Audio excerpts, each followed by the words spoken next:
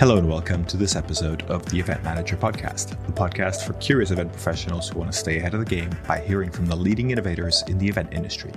My name is Miguel Neves and I'm the Editor-in-Chief of EventMB. In this episode titled Real People in Real Places in Real Time, I have the pleasure of speaking with Padraic Gilligan, Managing Partner of Solnua and Chief Marketing Officer of Site Global.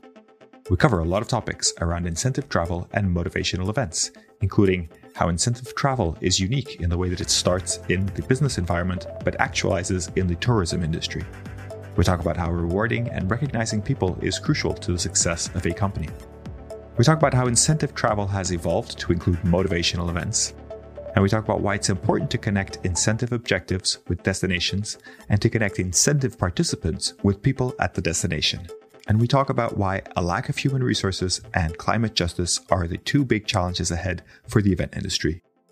I hope you enjoy listening to this conversation, and I invite you to check out all the other episodes of the Event Manager Podcast with tips and insights from today's most influential event professionals. You can find all the episodes on our website, or you can subscribe through your favorite podcast service.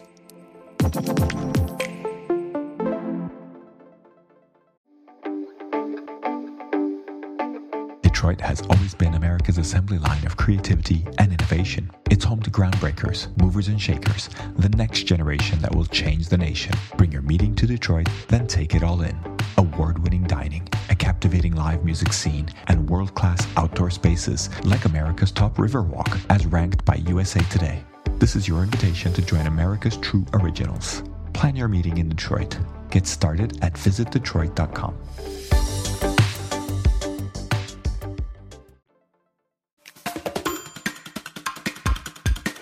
Welcome to this episode of the Event Manager Podcast, and I am joined by the outstanding Padraic Gilligan, Chief Marketing Officer of Site Global and Managing Partner at Solnua. Padraic, thank you for joining us today. I'm thrilled to be here. It's a great honor. It's a lot of fun. We haven't caught up in a long time. I mean, we've known each other for a long time, but for those who don't know who you are, could you just introduce yourself and tell us a little bit about your journey to where you are today? Sure. So my name is Padraic Gilligan, which is always a kind of a talking point. Padraic is Padraic. It's an Irish name. It means Patrick. But unlike my business partner, who also is a Padraic, and who decided that for convenience he'd change his name to Patrick, I never changed, and I've lived with the consequences ever since. So people who know me and know that they know me still struggle, and I can see their eyes kind of making great efforts to try and kind of decipher the collection of letters that they see on my name badge, because they know it's a P sounding word, but how do you say it? But it's Padraic. I always say a dog's paw and a rickshaw. So Padraic is the best way to say it. So who am I? I've been in the event industry since probably since I worked as an Italian-speaking tour guide in the late 80s, which kind of happened by accident. I was pursuing at the time a career as an academic, believe it or not, doing research into Dante and Samuel Beckett. Dante is a medieval Italian poet, and Samuel Beckett is a Franco-Irish dramatist, poet, and philosopher of the 20th century. So there's a connection between them, believe it or not. And I was determined to make it my life's work to figure out what that connection was. But there was no money in it. And I had a growing family and realized I was going to have to do something else to supplement my meager income as an academic. So I was in my department in University College Dublin, and a call came through to the secretary from the Irish Tourist Board in Milan, who were looking for an interpreter to work with an Italian journalist who was visiting Ireland. I think it was 1987. And I was the only one in the department on that day. So I was asked, would I do it? And I said, sure, I did it. The Italian journalist turned out to be Alberto Moravia. Alberto Moravia is the James Joyce of Italy. He's a absolute, incredibly well-known, highly reputable novelist of the 20th century.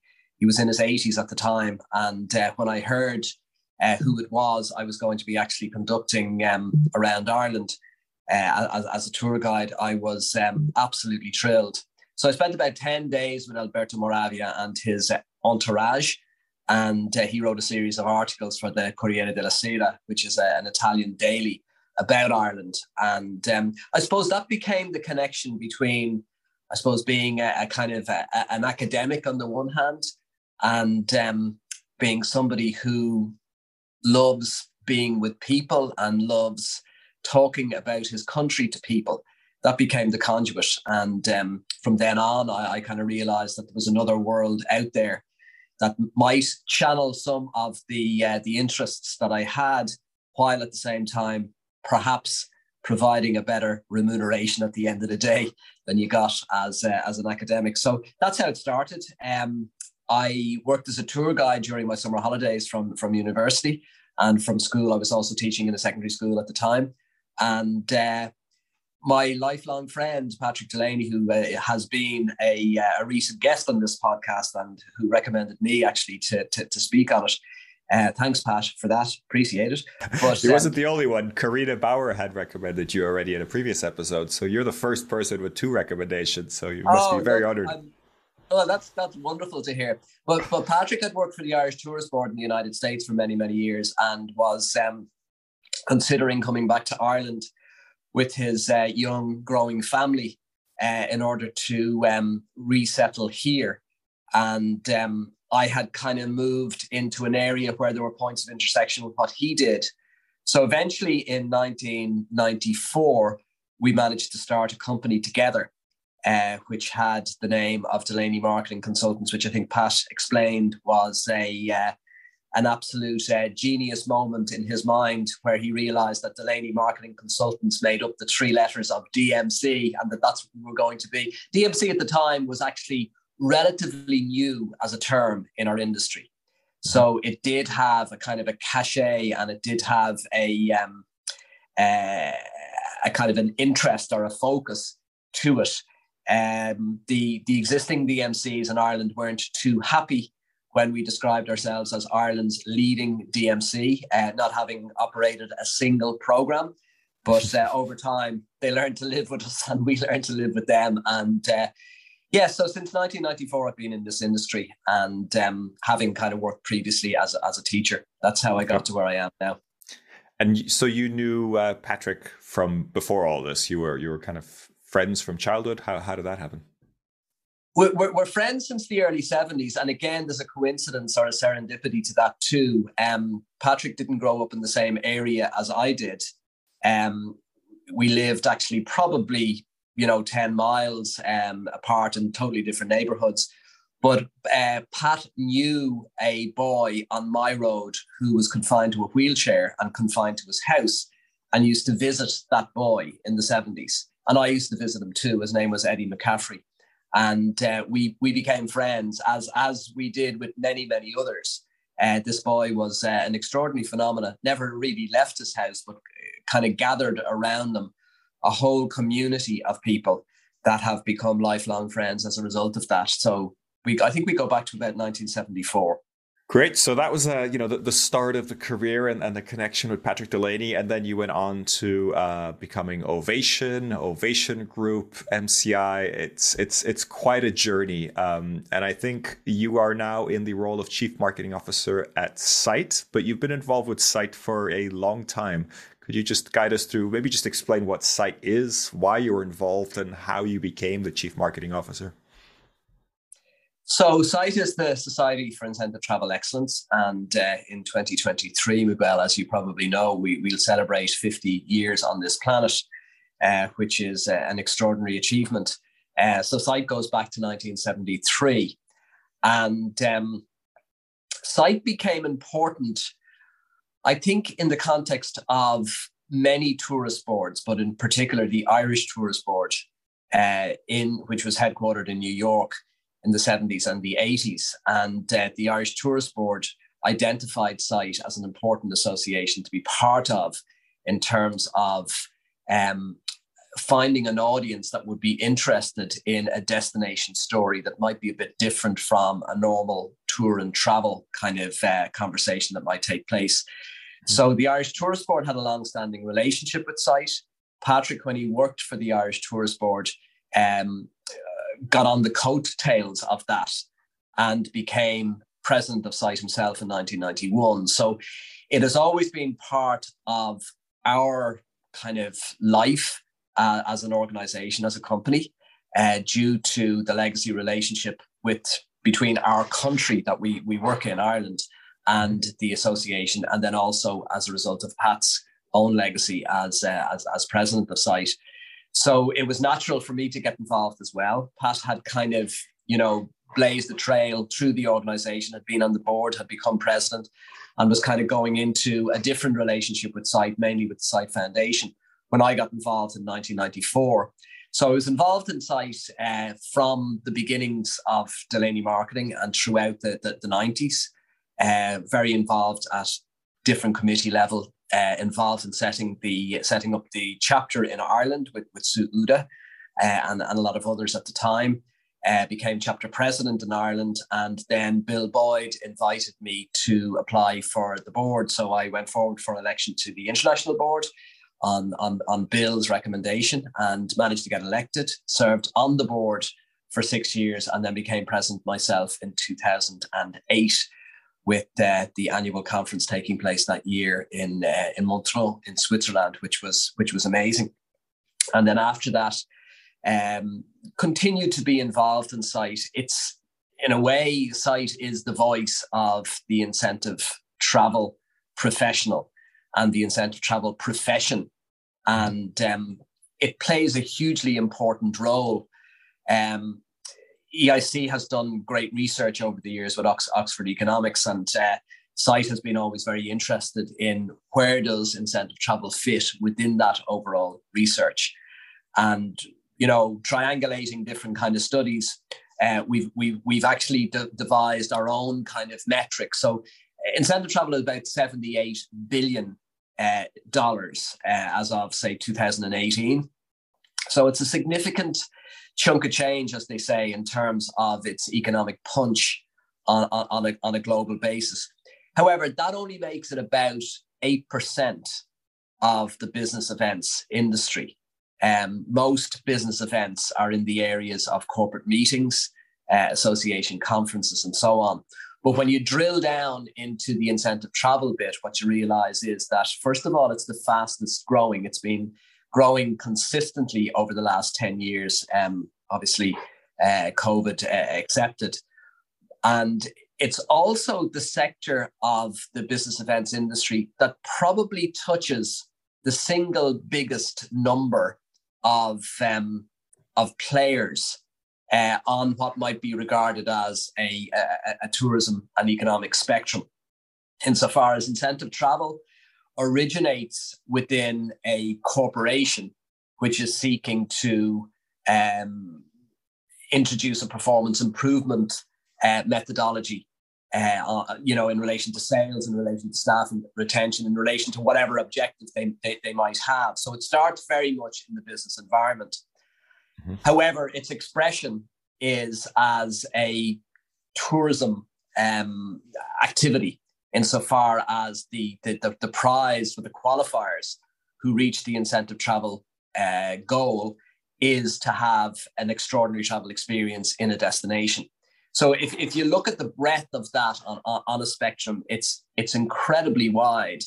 So the number of points that it influences and it impacts is significantly bigger, probably, than the other elements of the business events acronym, which would be the classic MICE that a lot of people don't like to hear. But it's useful because it's meetings, incentives, conferences, events, and certainly from a tourist board and a CVB and a DMO perspective, it is useful because most DMOs are interested in those four elements. It defines what they do.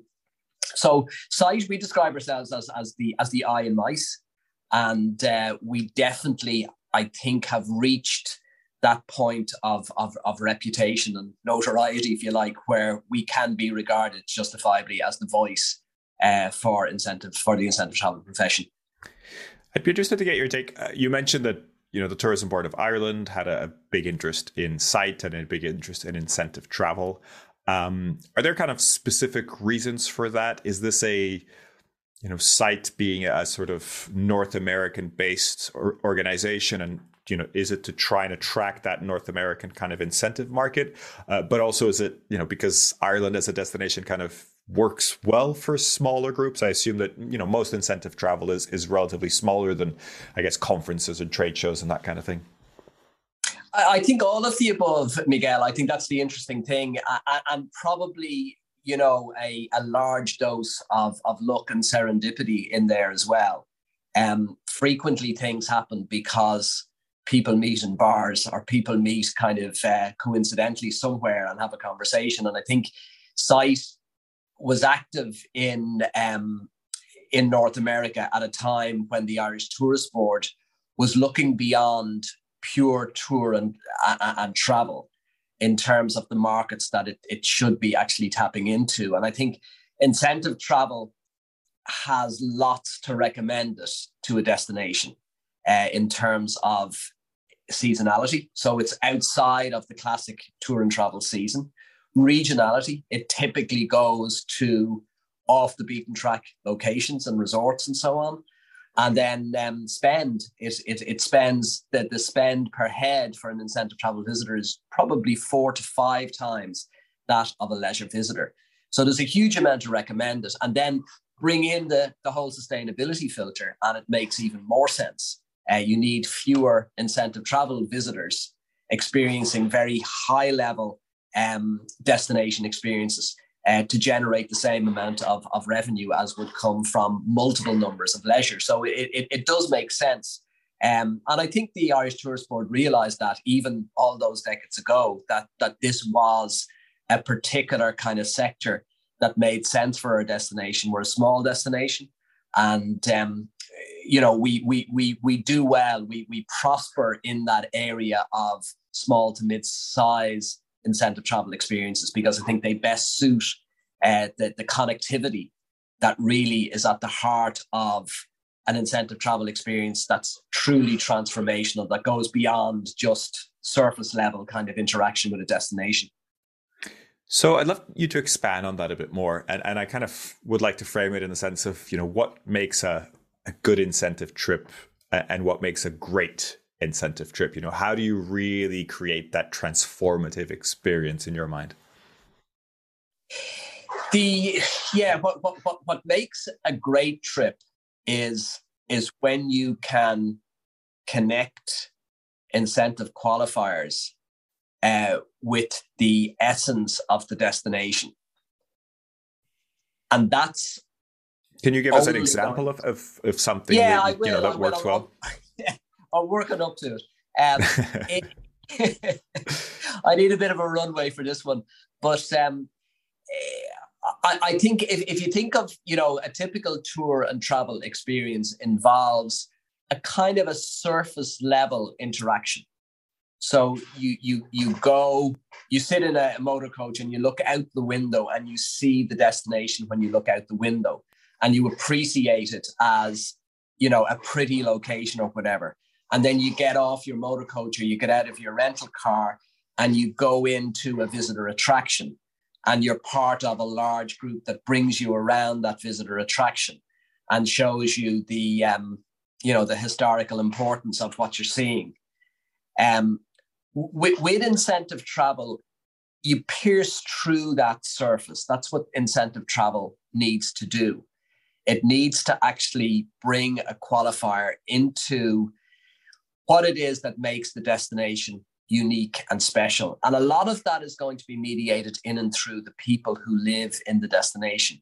So incentive travel, that's, to move it from good to great, is going to always kind of involve connecting with people and stories in destinations and setting up meaningful dialogue, meaningful connections between the incentive qualifiers and the destination individuals who have those really, really compelling stories to tell. So instead of sitting in a motor coach looking out at the beautiful landscape, a great incentive travel experience will be in that landscape. You will be in that forest. You will be walking on that trail. you will be on a mountain bike going down the side of that hill. But then you'll also be meeting the person who created the mountain bike trail and hearing the story as to how that came about. So you'll always be going beyond the surface, always connecting with something more than just what can be seen, because incentive travel is really true immersion. That's an excellent description. I think you've definitely done your homework there when it comes to incentive travel, the true immersion. I like that. So how do you explain all this to someone who may not be familiar with incentive travel? I think, larger companies, some companies have incentives sort of built into their structure, but there may be companies that don't and people that aren't really involved in this. How do you kind of bring this concept to people and make them kind of buy into it? It's a really interesting question, and I think it's one that we all struggle with. Like, how do you tell your grandmother what you do if you're a meeting planner or if you're a planner of incentive travel experiences?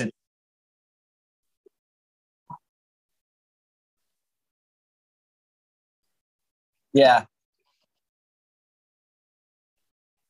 it's not, and I think one of the things that's one of the sort of the contexts that we need to rely upon is one that we don't really like. We need to rely on that kind of tourism platform or that tourism context to explain what it is we do.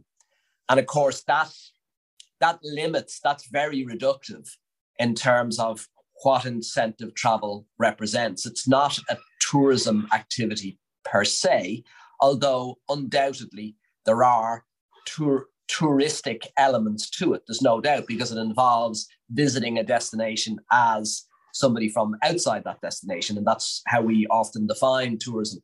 But I think it's a little bit easier within a business context, because everybody understands reward and recognition. And I think more and more as companies get more focused into things like, purpose and meaning and culture, reward and recognition becomes even more important. I think we're all aware of all of those surveys that are conducted particularly with younger members of a workforce, where the things that perhaps, and I spoke about it earlier on when I was talking about my own journey, I said, like, I didn't have enough money. I wasn't earning enough money to bring up my family. Now, money is not the reason why people stay with a particular employer. And that's what the research is telling us very, very clearly. It's something much more. And that's where purpose and meaning and culture comes in. And as part of that, then, in order to be a purposeful company, in order to have meaning, in order to have a vibrant company culture, there needs to be a reward and recognition element built into how the company does its business and how it interacts with its people. So within that context, it's easy to talk about incentive travel because, so how do I reward and recognize somebody? Well, I can give them cash, I can give them a merchandise gift, or I can give them something that money can't buy, which is a transformative experience. And that's where we want incentive travel to be seen. We want incentive travel to be understood as that money can't buy experience that ultimately kind of creates memories that are deep and lasting and that connect people with other people and ultimately perhaps with the work environment that out of which the incentive travel experience was generated in the first instance. So I think, to explain that, what I do is I help companies generate the ultimate reward and recognition programs for the people that are crucial to their success. I think that becomes a good starting point to explain what incentive travel is. Okay, and this, it normally is a sales team kind of incentive. Is that the normal use of it, or are there other good examples of kind of recognizing and rewarding other teams within companies? Yeah, I think that has been the traditional focus for incentive travel. But what we've seen, Site Foundation conducts research on an annual basis with two other partners who are also associations in this industry, FICP and IRF. And what we've seen with the Incentive Travel Industry Index is that the key focus of success for an incentive travel experience is less the return on financial objectives that are actually generated and more the return on soft objectives. So the fostering of relationships, the connections between officers and employees, the reinforcement of a company ethos, and so on. Mm-hmm. And I think what's emerging now, particularly in the context of diversity, equity, and inclusion, companies are now asking, well, hold on a second, is this fulfilling our equity focus if we create an elite program that only rewards the top qualifying individuals? Should we not be doing something more generic? Should we not be doing more of a trip that actually brings everybody together? So I think some companies are doing that. And I was interested during the lockdown to read about companies who had decided to divert all of the budget that they had put into real estate and into essentially kind of creating, permanent work environments for their people. They were taking budget out of that and instead putting it into the creation of a quarterly company trip where the entire workforce would be brought together on a social basis and connected with each other on the basis that, this working from home thing for them was continuing to work very, very well. It was working very, very well for their employees. But the missing piece was the connections that happen in the live environment. So, okay, let's do that on a regular basis by just bringing people together in a location. And there were numerous articles, I think certainly your own organization published many of them, Miguel, which highlighted that as a new emerging trend within our industry. And incentive travel, or let's say a variation of incentive travel, a redefined incentive travel, is exactly the mechanism that can allow that particular behavior to happen in a very, very effective way. Would you say then that we need a new name for incentive travel? Because it sounds like maybe the incentive part of it is outdated in some situations, right? It's brilliant. And yes, we already have it. Like we are increasingly referring to incentive travel as incentive travel and motivational events. So the motivational events takes into account the that missing piece, because incentive travel is a very, very specific, a very, very specifically defined form of behavior modification or performance enhancement in an organization that involves a whole kind of series of events over a period of time that leads eventually to the qualifiers going to a destination. But a key element in it is that the cost of the entire trip is actually covered by the incremental revenue that's generated in and through the incentive contest. So it is a highly defined and understood concept. And I think adding in motivational events gives that broader perspective of travel and events as a mechanism that allows us to foster relationships, build culture, and do all of those soft power things that are increasingly important for companies. And from the companies kind of organizing what is traditionally called incentive travel, does it change anything? Do you feel like the activities or the way you conduct and recognize people within the activities changes if it's more of like a general motivational department-wide trip? It definitely does. I remember years ago, like as a DMC, I think it was, the late 90s. I remember running a program for a US, I think they were car dealers. And the meeting planner had taken instructions, obviously, from the client. And the client had instructed that all of the officers of the company would be given suites in the hotel, and they were kind of seated together at dinner functions apart from the actual qualifiers. And I remember thinking at the time, this is a little bit odd. Do you know, if this is supposed to be an experience that brings everybody together, why would you actually divide people in that particular way and create a kind of an apartheid between those who are the officers in the company and those who have simply qualified for the trip? And sure enough, like I don't think I've ever seen it again, but it was a practice.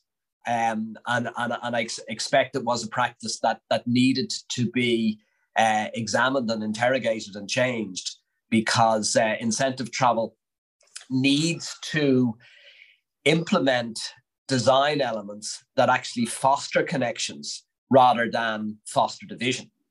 So certainly now, a lot of the programs that you will see, if there's a seating plan, you will have the CEO at a table, you'll have the CFO at a different table, you'll have the CMO somewhere else, but they will all be actively engaging and connecting with the qualifiers on the basis that everybody understands. Without the qualifiers, the company is not making the profits that it has made. So they're the important ones, not the officers. It does sound, and maybe you can confirm on your end, that incentive travel and the activities around it and the way you conduct it has developed quite a lot as we understand motivation in the workforce, and as traditions and the way we work in offices and in organizations has changed over the last few years. There must be a reflection of that in incentive travel as well.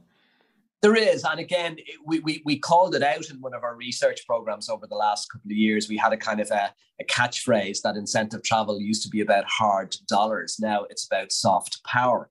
And that's how we're seeing programs being designed to promote the soft power element.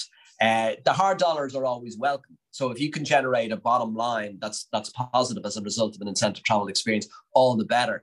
But it's no longer the sole focus of the trip in a way that it would have been back in the 70s and the 80s. Are you ready to celebrate your successes in the world of meetings and events? The Skift Meetings Awards are back for 2024, recognizing the most innovative business events companies across 15 categories, and we want you to be a part of it. Winners will feature on Skift Meetings, sending a clear signal to events professionals around the world that these are partners they can rely on. The final deadline for submissions is June 11th. We encourage you to start your submission today to secure the best entry rates. For more information and to start your submission, head to live.skift.com. So, I mean, last couple of years, COVID pandemic, fingers crossed, we are recording this in early April 2022. Things are looking positive, but it's been a pretty dark period for incentive travel, pretty dark period for the whole industry. But I think particularly incentive travel, a lot of kind of things just went on pause for a little while. Could you just take me quickly, without trying to get too negative, through that and kind of, what you're seeing now and what makes you kind of really look at it in a positive light now? Well, I think, the pandemic was catastrophic. There's no two ways about it for the industry in so many different ways. And I think it kind of called into question a lot of the relationships that were at the heart of our industry. And when I say called into question, I mean probably in a positive way. I think a lot of buyers of incentive travel experience realized that because they could rely on relationships with their suppliers, they were able to save a lot of money in cancellation charges, in all of the negative aspects, the negative financial aspects of having kind of, confirmed something and then needing to unconfirm it because you weren't able to actually activate it. And, with, I'd say, a few small exceptions, in most cases, relationships are stronger now as a result of the pandemic because of the way that people worked together. So that's one thing that has happened. The other thing that needs to be said, Miguel, is that the incidence of activation of incentive travel programs around the world has not been consistent at all. And in the United States in particular, incentive travel programs were activated in 2020 and in 2021 in ways that they probably weren't in Europe. So what we lost pretty much immediately was we lost international programs. So an American company staging an event in Italy, that just didn't happen. A German company staging an event in Thailand, that didn't happen. But what gradually returned, and I say gradually, but it was quickly enough in the United States. There was kind of a refocus on domestic, which continues. And international programs did operate, but not in an international destination, in a domestic destination. And we saw a lot of our US incentive houses were able to kind of reaccommodate programs at short notice in domestic locations. In some cases, the domestic locations were within driving distance of the majority of where the qualifiers were living. So it actually kind of, it got as local as that in some cases. So that's the first thing. It didn't disappear. It didn't disappear the way that international disappeared. And that's important because it creates a kind of a continuity. And it creates a continuity, I think, in program activation as well, because incentive programs are launched this year for delivery next year. We have an interesting situation in 2022 because most DMCs around the world are off the charts busy at the moment because they're delivering 2020 programs and 2021 programs in addition to 2022 programs in 2022. And that's created a kind of a massive congestion. It'll be interesting to see how it pans out in 23 and 24. But certainly the research is showing us that incentive travel is back. It's back domestically. It's back regionally as well. And in some cases, it's back internationally. Long haul is probably a little bit further down the line before it will recover. I think psychologically people still have issues about being so far away from home as, maybe a 12-hour flight or a 15-hour flight. So I don't think we'll see long haul until maybe 24, 25. But certainly while it was catastrophic for our industry is very resilient. And we did find ways to operate even in 2020 at that kind of local level. So just a kind of a curious question in some sense, this going local, does this, are there challenges there in terms of motivation that, that amazing trip, there's that allure of doing something that you normally wouldn't do or going to a destination that's a little bit maybe out of your budget or something. Did that bring challenges, and how did you kind of overcome that and kind of make the local trips more attractive? Is there a sort of general thread around that? I think that's where the dark art of marketing comes in, Miguel, really. Like obviously, I think, when we think of bucket list experiences, we always think of, Table Mountain, the Great Wall of China, Iguazu Falls. We think of these kind of iconic pictures that we've seen, and we want to go there.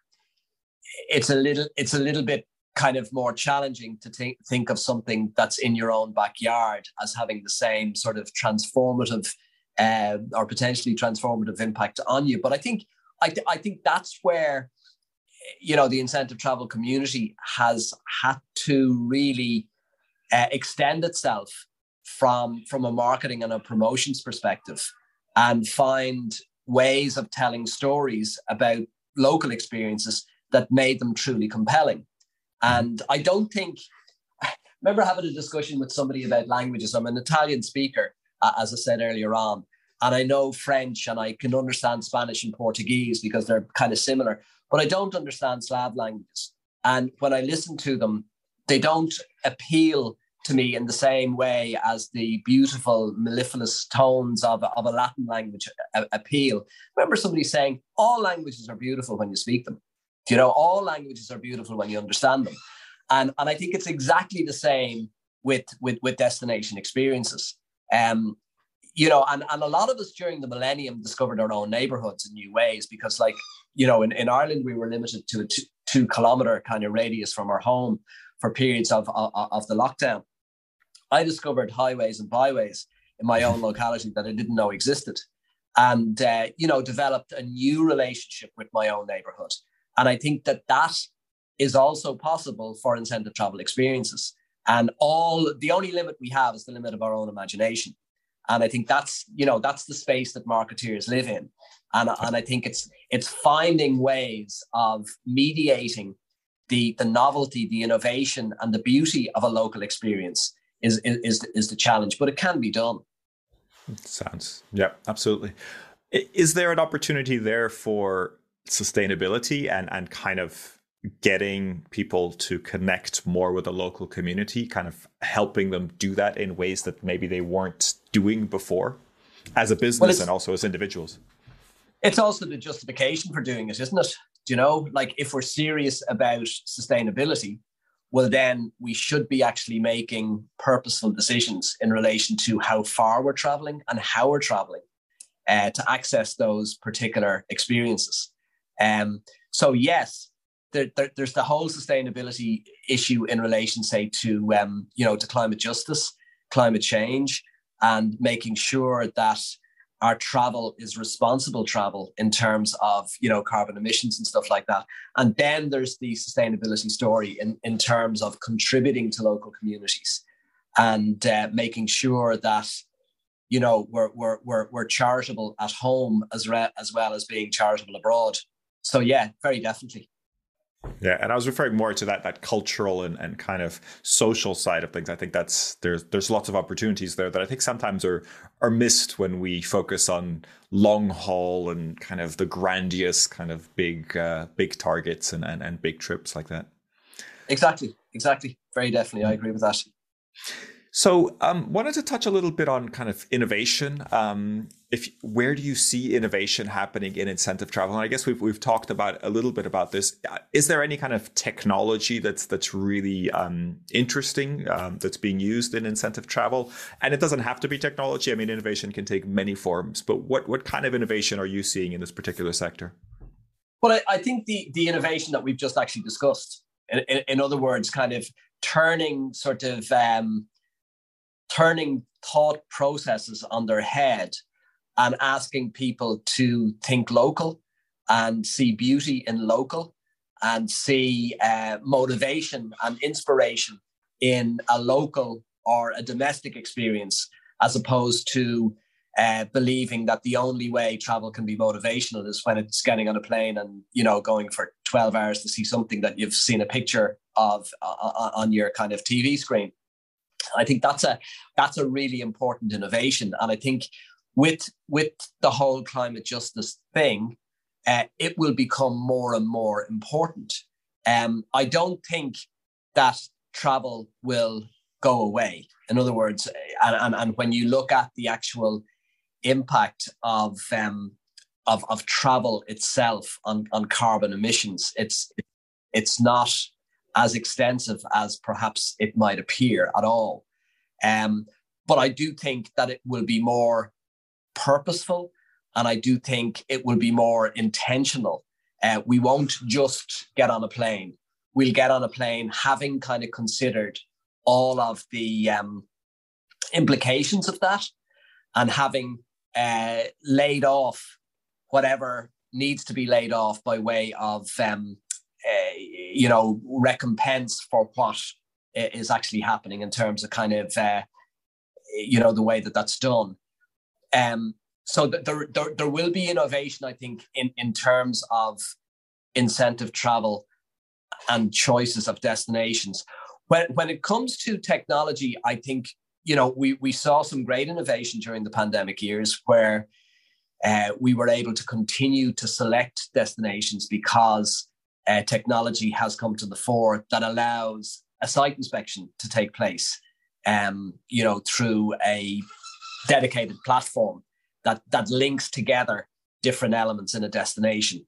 In fact, one of our winners in the Site Crystal Awards actually maybe I shouldn't say this yet, but this, in case this goes out before the Crystal Awards, but we do have a winner in the Crystal Awards, so I won't name what it is. That is all centered around innovation and technology, and enabling site inspections to take place virtually. Now, I think that's a wonderful thing, because if you can cut down on 2 or 3 trips to a destination, because you can now do it over Zoom, you're saving a huge amount of time, and you're saving a huge amount of carbon emissions as well. So I think that's very, very good. But ultimately, I suppose, insofar as, innovation is often associated with technology, technology will always have a limited application in an activity that is fundamentally about real people in real places in real time. Like, that's the trinity really of what incentive travel is about. It's real people in real places in real time. You take out one of those and something very significant is missing from the experience. So technology will be an enabler, but it won't replace anything, because it's just contrary to the definition of what it is we're trying to achieve. Yep, that makes a lot of sense. I think I'd love to kind of get from you also your look towards the future. What do you see as kind of big challenges ahead? Obviously, kind of recovering the pandemic is not sorted. There's a compression that you've already talked about of incentive houses doing work of 3 years, maybe in 1 year. What do you see that the biggest challenges in the next few years, and how do you see companies addressing it, or how are you trying to help companies address that? I think there's a variety of different challenges. I'll start with resources, with human resources. The phrase, the great resignation. I think we've seen a great resignation from our industry. Huge numbers seem to have migrated into tech in particular. I think the tech world love people from a hospitality background because we have a great customer focus, which is not necessarily the seminal characteristic of technology. So if they can get people who know how to deal with people, that's a wonderful thing. So I know in our own destination here in Ireland, we've lost huge numbers of absolutely brilliant people to tech. And, what tech gives them is more money and probably a better kind of work-life balance. So they are the two things that are going to challenge us.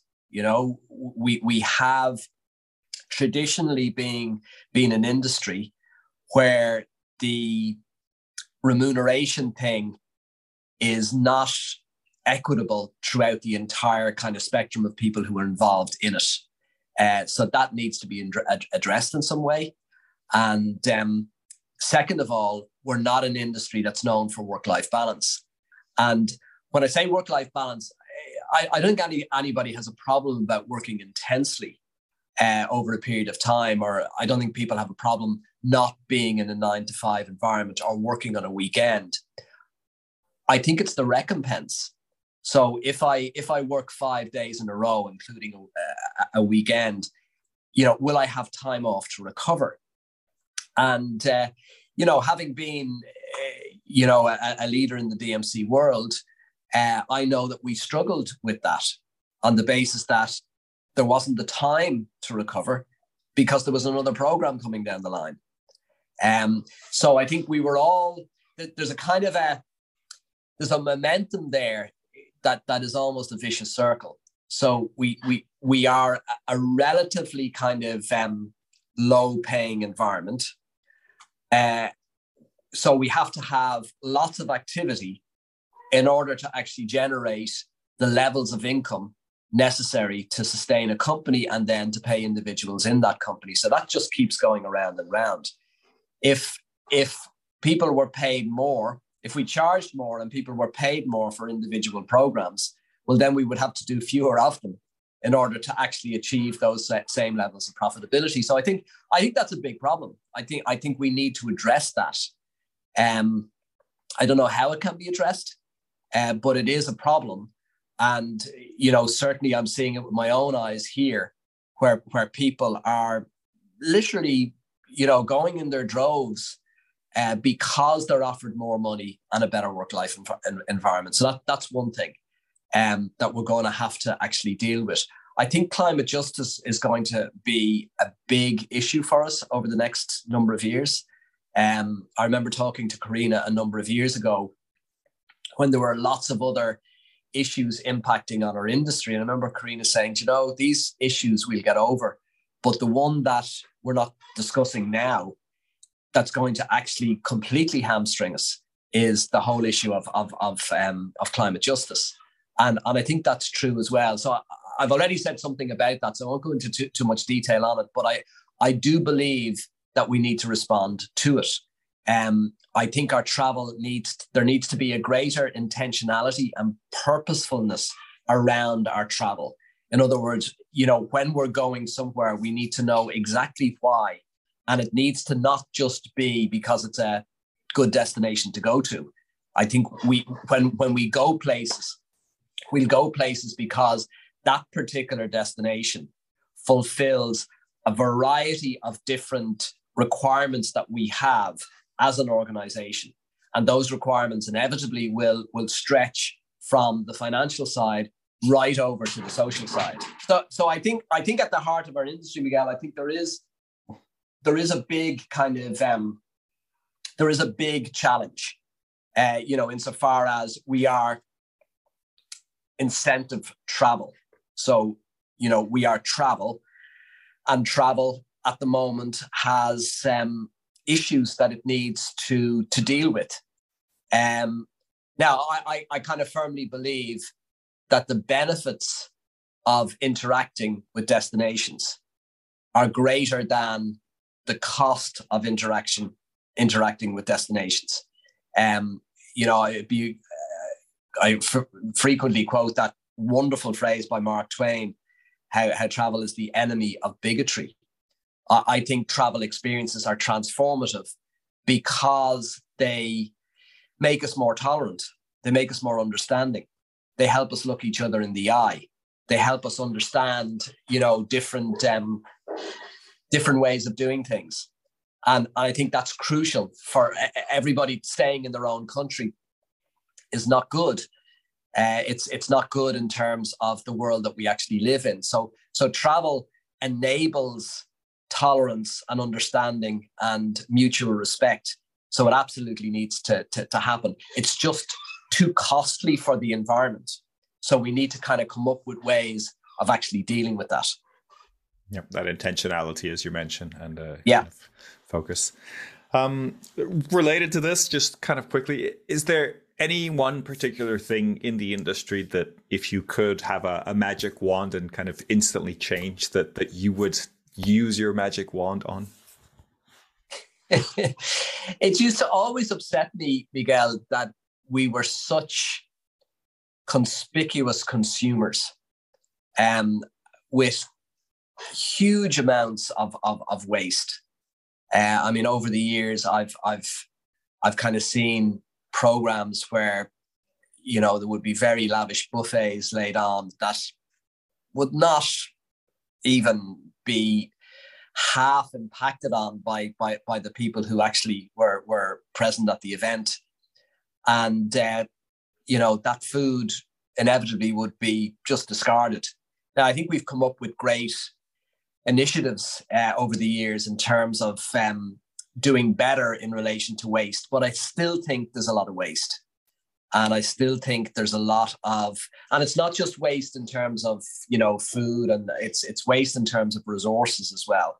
I would like us to be a more efficient industry than we are at the moment. I think there are far too many levels involved in decision-making processes. Everybody has somebody who's responsible for something. So on a typical incentive travel experience, you will have the client, you will have the incentive house, you will have the DMC, you will have the hotel, and all are responsible for the same thing often. I think that's a kind of an over exaggeration of resources that really needs to be sorted out as well. So that would be my thing, that we would just be more efficient and less conspicuous in our consumption. I think that's excellent points there, and it's very interesting that you talk about the decisions as well, not just the actual food waste. I mean, of course, that's a decision to put on a massive buffet and to staff for X number of people, but it's still decisions at all levels impact that. Brilliant.